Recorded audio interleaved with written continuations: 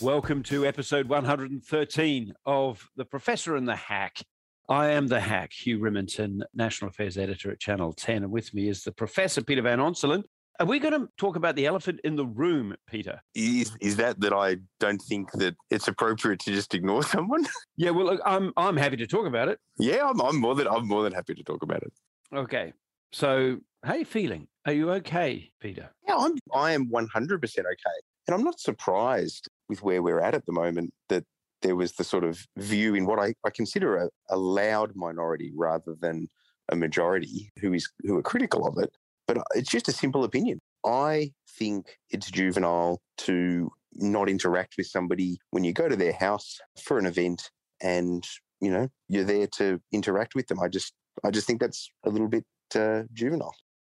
And your view is not one that you hold on your own, as seems to have been the response across some elements of social media. So there are plenty of people who say you're wrong, and there are plenty of people who agree. And I've got no problem with people disagreeing, by the way. Like, it's just one of those things. I can see the other side. I can see that people feel like the way that he, as Prime Minister, has acted is understandable, that it bothers Grace Tame. And I understand that. And I can see that a new generation doesn't believe that those sort of common courtesies matter. That's fine too. I just don't agree. And I guess the difference from what I've read in the reaction to my positioning on it, the difference between people who take the contrary view to mine is that I am okay about them disagreeing with my opinion on this, but they're not okay about me disagreeing with their opinion. Yeah, it's interesting, isn't it? I noticed that our esteemed colleague Antoinette Lattouf, who is who's an absolute cracker, a journalist at Channel 10, but also the co-founder of Media Diversity Australia, which has its stated goal is to try to get a much more diverse-looking presence, a presence that represents the Australian population and all its multicultural glory, actually up on our TV screens. She put out a tweet which linked to the thing that you had in the project with Amy Ramikis and Carrie Bickmore. But I think there was the photograph of that sort of side-eye from Grace Tame and the Prime Minister saying, caption this. And one of the things that struck me is that Antoinette, I presume her follower base are chiefly those who agree with her aims. So progressive people, as indeed I agree with her aims very fervently. And I noticed that in response to the captions, there are a lot of people who were having a crack at Grace Tame. And I thought that was interesting. You'd expect that from some quarters, but perhaps not those who necessarily follow Antoinette. Yeah, that surprised me. That surprises me to hear that, actually. Interesting. I mean, my view, for what it's worth, is that I can't help feeling that it's one of those moments where I realize I'm from an older generation. I mean, journalists are always dealing with people they don't like, because whether you like them or not is irrelevant to the process. You've got a role to play.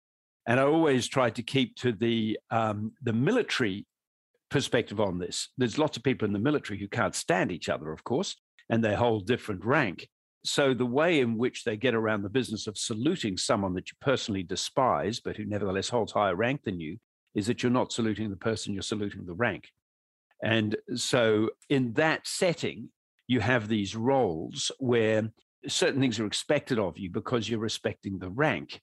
But I feel I'm a bit old-fashioned on this. Much has been made of that no one made an enormous fuss. There was a little bit of a fuss about the photo opportunity that Josh Frydenberg had with the Royal Commissioner and former Judge Hayne. And I made a fuss about that at the time, actually. I mean, they're not precisely analogous because of the separation between the executive and the judiciary under the separation of powers constitutionally as well as in terms of our institutions. So I suspect that Hayne had concerns about what he saw as a photo opportunity as opposed to an event, by the way. This was Grace Tame attending an event. This was Hayne just handing over a document. He was concerned about the optics of separation of powers between judiciary and executive handing over this Royal Commission. But having said that, nonetheless, even though I don't think they're precisely analogous, I've seen that as well. It's been all over social media. I, at the time, was very critical of Hayne. I thought that his reaction was profoundly unnecessary. I didn't describe it as juvenile because it was in a different context, but I did describe it as profoundly unnecessary and rude, which I think it was. Not juvenile because, in fact, the motives behind it pertain to an intellectual understanding of the separation of powers. But yes, a lot of people, like you, I saw that. A lot of people drew the comparison. Yeah, look, and just for people to be reminded, Hayne had conducted the Royal Commission into essentially the financial sector, and that he was putting back his final report that was greatly damning to the financial sector. But here's my thing about Hayne, is that I wouldn't criticize him because he was fulfilling a role. And he understood his role. He'd been brought in, plainly, it wasn't his first choice, but he'd been brought in for the photo opportunity with a beaming Josh Frydenberg. And he essentially resisted Frydenberg's invitations, verbal and non-verbal, to essentially get in on the spirit of the thing and shake hands and have a big smile, etc. But that's because he was consistent with his role, exactly as you say, the separation of powers.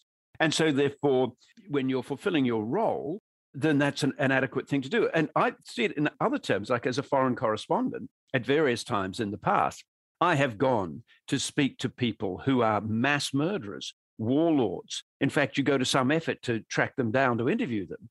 And you might, in the course of the necessary courtesies, shake hands, sit down, drink tea, do other sorts of things that might be necessary in the process of that, because you're fulfilling a role to get to a certain end. So then it comes down to, I suppose the question is, did Grace Tame breach her role as Australian of the Year by the way she behaved with Scott Morrison?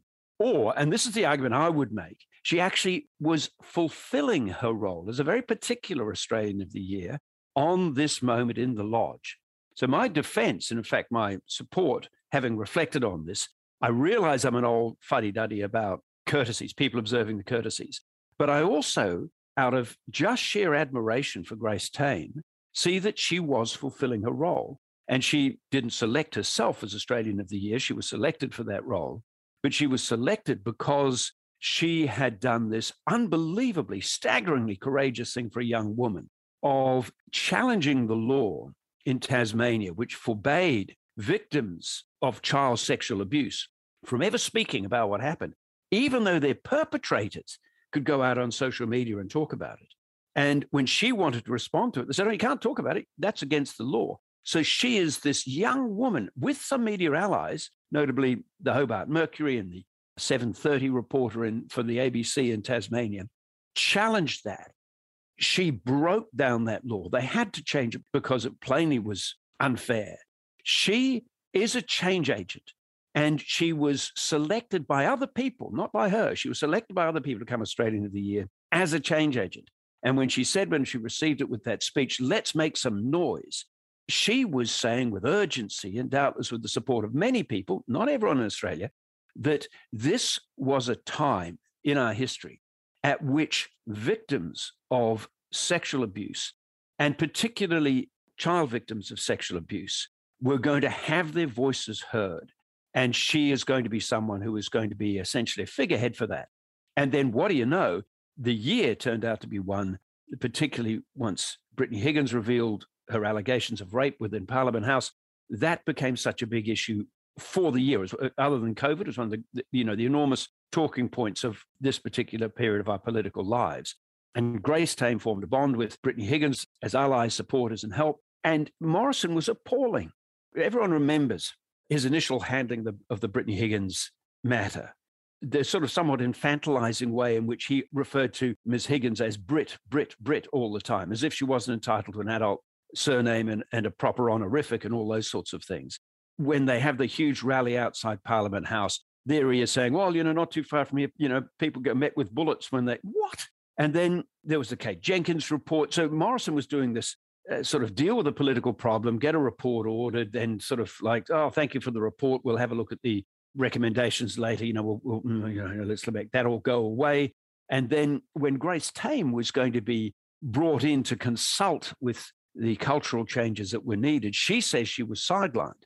And then Scott Morrison arranges for Ben Morton, one of his trusted fixers, to go in there and try and tamp down the talk that she was sidelined. But she felt she was sidelined, and it seems fairly evident she was sidelined. She's got every good reason to think that Scott Morrison has failed to lead the country in not only one of the great social things, frankly, that have to be addressed within Australia, but also the issues that she had been selected to be Australian of the Year to talk about and to be an agent for change. So I think there was an element of performance about the side eye and the grumpiness and all that kind of stuff when they got down to the lodge. I think she quite clearly wanted to send a message. But I also think it would have been a performance if she had had to go up there and say, oh, it's so nice to meet you again, Prime Minister. So nice to meet you, Mrs. Morrison. isn't it nice to be here? Big smiles. Yes, what a wonderful year it's been. That also would have been performing. It would have been requiring her to, as Amy Ramikas from The Guardian has written again, be polite and play nice. And that's not her. So I've got to say that Grace Tame has, and I say this to my shame and her credit, has washed away, she's eroded the fortress, the sandcastle fortress of some of my old fuddy-duddiness, and made me think that actually, if you want to make change, for all my notions about observing the courtesy, I haven't changed a bloody thing in my life. And I certainly haven't changed anything much for the good. So, I'm a bit of a 3 cheers for Grace on this. And if she leaves a lasting message, she'll cop some shit for it, because she has, for doing it. It's a divisive thing to do. But I tend to think that's what she was there for. And so she fulfilled her role. That's my opinion. Thanks for listening, PVO. Yeah. Whereas I just think it was rude and juvenile and mostly unnecessary. I don't expect her to do a tap dance and all the pretense attached to some sort of big smile and some of the overtures that you mentioned to the Prime Minister. I just think have basic civility, which was missing as well. I think that there's a halfway house where you can go through the normal things that humans do without being overtly rude, which is what I thought happened, or overtly tap dancing nice, which I also wouldn't have done. And then, of course, there's the option of not going, but that's a red herring in this discussion. The issue for me is that I agree with all of that about how she got there, and I agree with the change agents element. I actually worry and believe that the level of divisiveness that a lot of these things create ultimately may do more harm than good. And we'll only know that as the years roll by, when we can reflect back on whether there's actually been change, as opposed to a totemic year that was divisive on this issue, which has seen people clash and disagree a lot about the way that Grace Tame and others have acted. And I can understand it. It's interesting because I don't have a problem at all with people disagreeing with my view on this. I don't have a problem at all with that. But if you don't agree with their view, they have a profound problem with you disagreeing with them. And that I have a problem with. So we'll look back in 6 months, 6 years and beyond, and see whether there's been actual change to follow. And that will include, presumably, with changes of government, so that we can therefore say, has that helped solve something? Because let's face it, Grace Tame has been extraordinarily partisan with her criticisms of this government versus sidling up to Labor. And so a change of government might bring about the changes, and then her partisanship will be more than justified if that happens, because, you pick a party that you think is going to get more done. But if it doesn't happen, and my worry is that the more divisive it is, the less likely it is that there will be outcome changes. So the divisiveness has raised awareness over the last 12 months or so, but it hasn't achieved a single outcome. That's getting pinned at the moment on Scott Morrison because he's in power, fair enough. But in 5 years' time, if we don't have major reforms or major changes when you've had different governments, then the awareness of the divisiveness becomes a moot point, and the key point becomes whether it has led to actual change. And my worry is that it has become so divisive, including a lack of civility in our civilization, that it's going to have a counter effect. And it's a very small moment in time, but to me, that just added to the divisiveness the other day. And it also became a distraction, frankly, from the real issue, both the real issue of what the outgoing Australian of the Year was talking about, as well as the real issue with where I think the focus needed to be on the incoming Australian of the Year, which is now the issues around disability and Dylan Alcott. And this just became a bit of a distraction to all of that in what I thought was a graceless performance. But unlike those who don't like my view on that, I actually have the civility to respect them having a difference of opinion. They just need to decide whether differences of opinion are something that are okay in a society like ours. PVO, thank you. Let's take a quick break.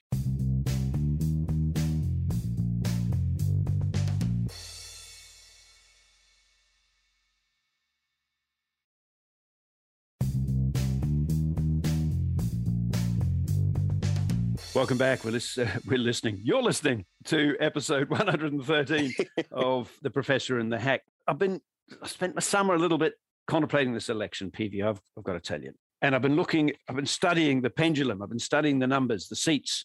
And here's the thing. You remember 2013, Tony Abbott sweeps into office The Rudd-Gillard years, the ruins, the destruction, the internal fighting of the Labour Party, God, weren't they a joke? Thank heaven Tony Abbott and the coalition have galloped into power. Well, they galloped in with a 3.61% swing, 3.61% swing. Remember that number. Because if you look at the electoral pendulum, even though the polls are good for Labour right now, for Labour to win, and of course, we all know there's no such thing as a consistent swing across the country. But if it was to go to a consistent swing across the country, they would need a swing as large as the Tony Abbott swing to get government in their own right. And an important point about that, Hugh, is, I don't know you're saying this, they would need a swing as large as the Tony Abbott swing, which delivered Tony Abbott a thumping majority just to get the bare minimum majority. And that's part of your point, I assume. Yes, that's right. Because, I mean, they need 3.3% to pick up they could get a swing of 3.2% in Queensland and not pick up a seat. If it's a uniform swing, absolutely. But if it's a uniform swing, that's right. So I think there's people who are somewhat attached to politics and if they're enough to be listening to this podcast, they're thinking, well, look at it. The poll numbers are now so strong for Labor. Morrison seems on the nose. Certainly the gap has been narrowing with Albanese. People are sort of deciding that Albanese may not be Bob Hawke. He may not be any sort of grand figure, as grand figures have existed in the past, but maybe, they can live with him. And this is Labor's time. Surely there's not going to be another election for Morrison. And yet 3.2% swing before Labor picks up a single seat in Queensland, which they would need to do to win.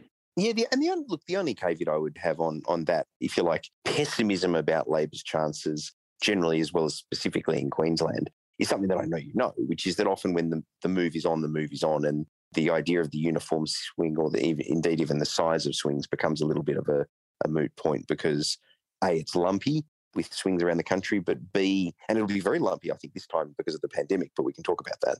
But the second point is that when the move is on, you see double-digit swings in some seats as part of the lumpiness. And Queensland in particular as a state from one election to the next does have big swings in particular seats. I mean, even at the last election, which points to exactly why such large swings are now necessary for Anthony Albanese to beat Scott Morrison. At the last election, seats that the coalition already held, they then won with thumping swings of anywhere between an extra couple of percent right up to close to 10% swings in seats like Dawson, which they were narrowly holding previously. And that's where the pendulum is interesting, isn't it? Because that suggests that if it's been done one way, it can be done the other.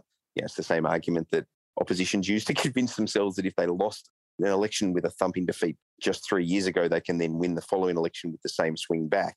It doesn't always happen like that, as we well know, but it can. And so, in other words, look, I'm still continuing to predict Scott Morrison will win this election simply because, I don't say with any confidence, but simply because as the incumbent, alongside some of the points you're making, Hugh, I can see that being the more likely path, notwithstanding the problems that he's got. But boy, those problems that he's got make me wonder if this is that swing moment in time where the pendulum almost doesn't matter because the move is afoot. And the only thing to say about that is when the move's afoot, Labor wins without needing to worry about the pendulum, but it still doesn't win big. Yeah. And this is a mistake that I've actually made a lot of times and a lot of people observing politics make. We often tend to say that when governments lose, they lose big, whereas governments win the tight elections. That's true of the Labor Party in government. But the coalition in government, when it loses, doesn't always lose big. It can lose small, like what we saw happen, frankly, in 2007, even though you would think it was a pretty resounding victory for Kevin Rudd. I think in the end it was only 7 or 8 seats, his majority. And even less so when you go back to Whitlam, which everybody talks about now with their rose-coloured glasses on. The It's Time movement and Gough Whitlam thrusting into power against the hapless Billy McMahon, all of which is true. But I think he only won with 5 seats or thereabouts as his majority back in 1972. So my point is when Labor comes into government and the move is afoot, it doesn't necessarily deliver a big majority. It can be a slender one. But the fact that there is a move afoot means that those sort of seat-by-seat analyses of margins don't matter. And then this goes back to your point, Hugh. In a sense, I'm agreeing with you whilst not entirely agreeing with you.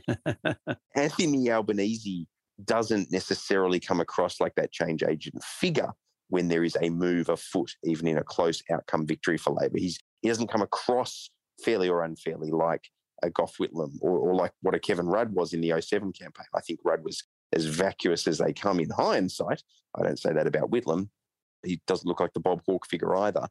As you know, we've talked about this in past discussions. I'm a big fan of Anthony Albanese, but I'm not sure that the public sees him that way. And that's the unknown, isn't it? Can Labor win one of those change of government elections without what we've come to be used to when it comes to the type of leader? The Rudd, the Hawke, and the Whitlam leaders, the only 3 times Labor have won post-World War II, they had a certain aura to them, even if in the case of someone like Rudd, that aura has come off since then. They had that aura. Albo doesn't have that, even though I happen to be a bit of a fan.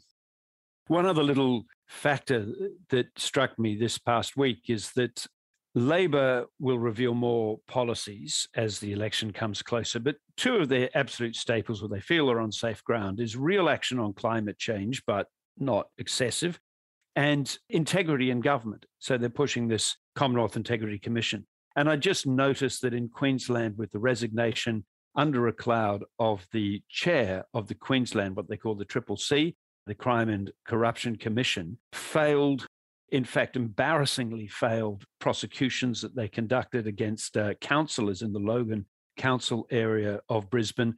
And then there was another one that fell over just in the last week or so. The chairman has quit.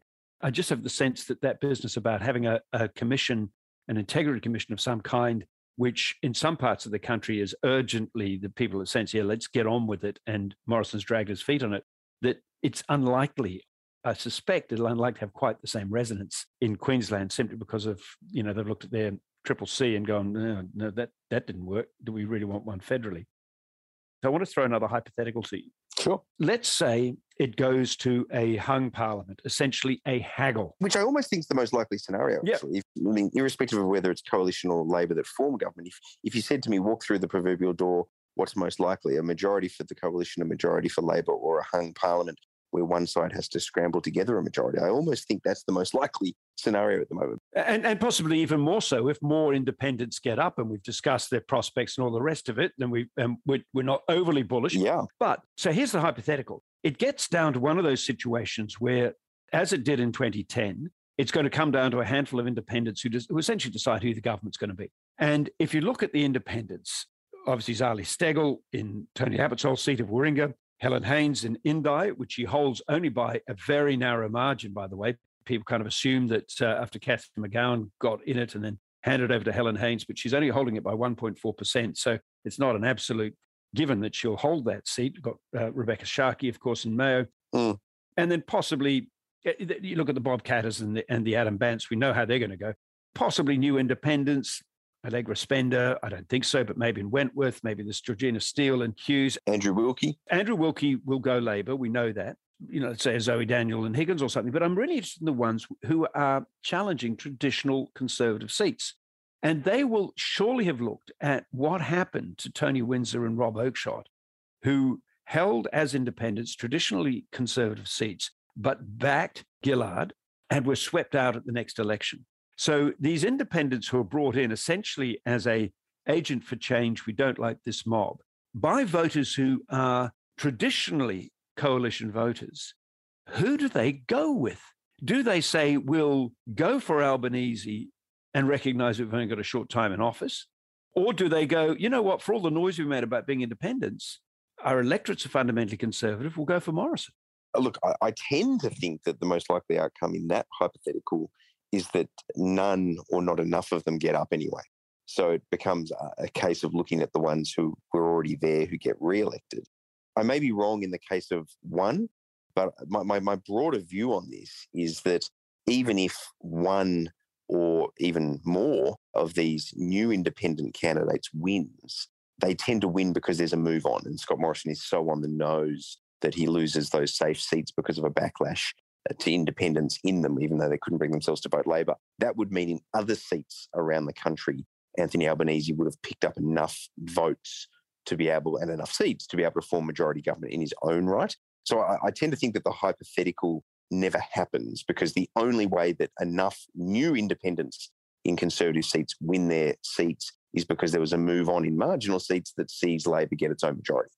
Having said all of that, I could easily see a scenario where even if you do get one or two new independents and the current collection of independents gets re-elected, which I think is likely. I do think Helen Haines is likely to actually increase a majority now that she's had a term for herself, having taken over.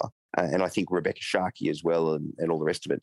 The interesting thing, Zali Steggall, the interesting thing then for me becomes which way do they vote? Because I don't think their decision is necessarily as clear-cut as a new MP who is an independent in a Conservative seat's decision might be.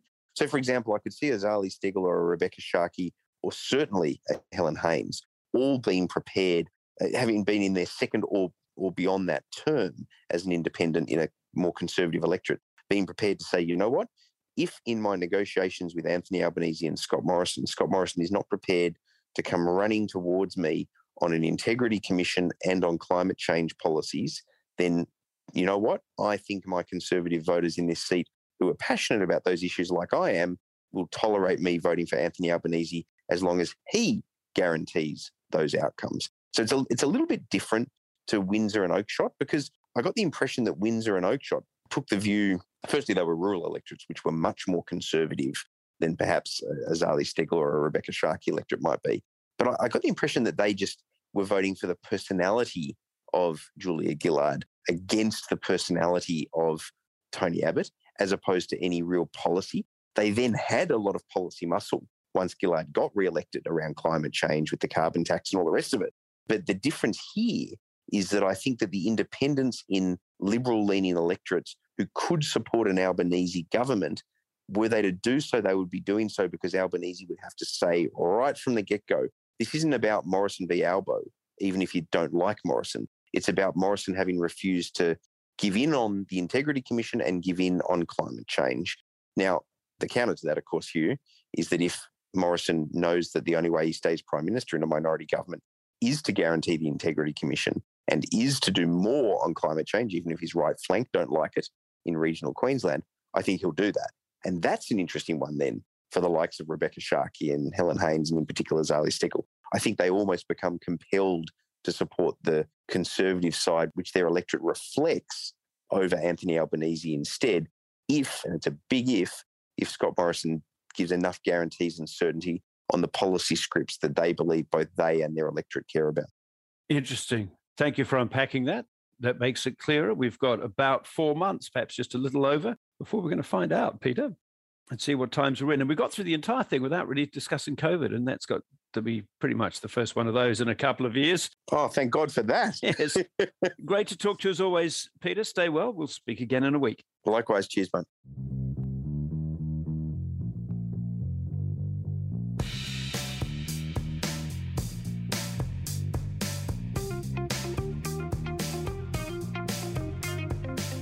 You have been listening to a 10 News First podcast for 10 Speaks.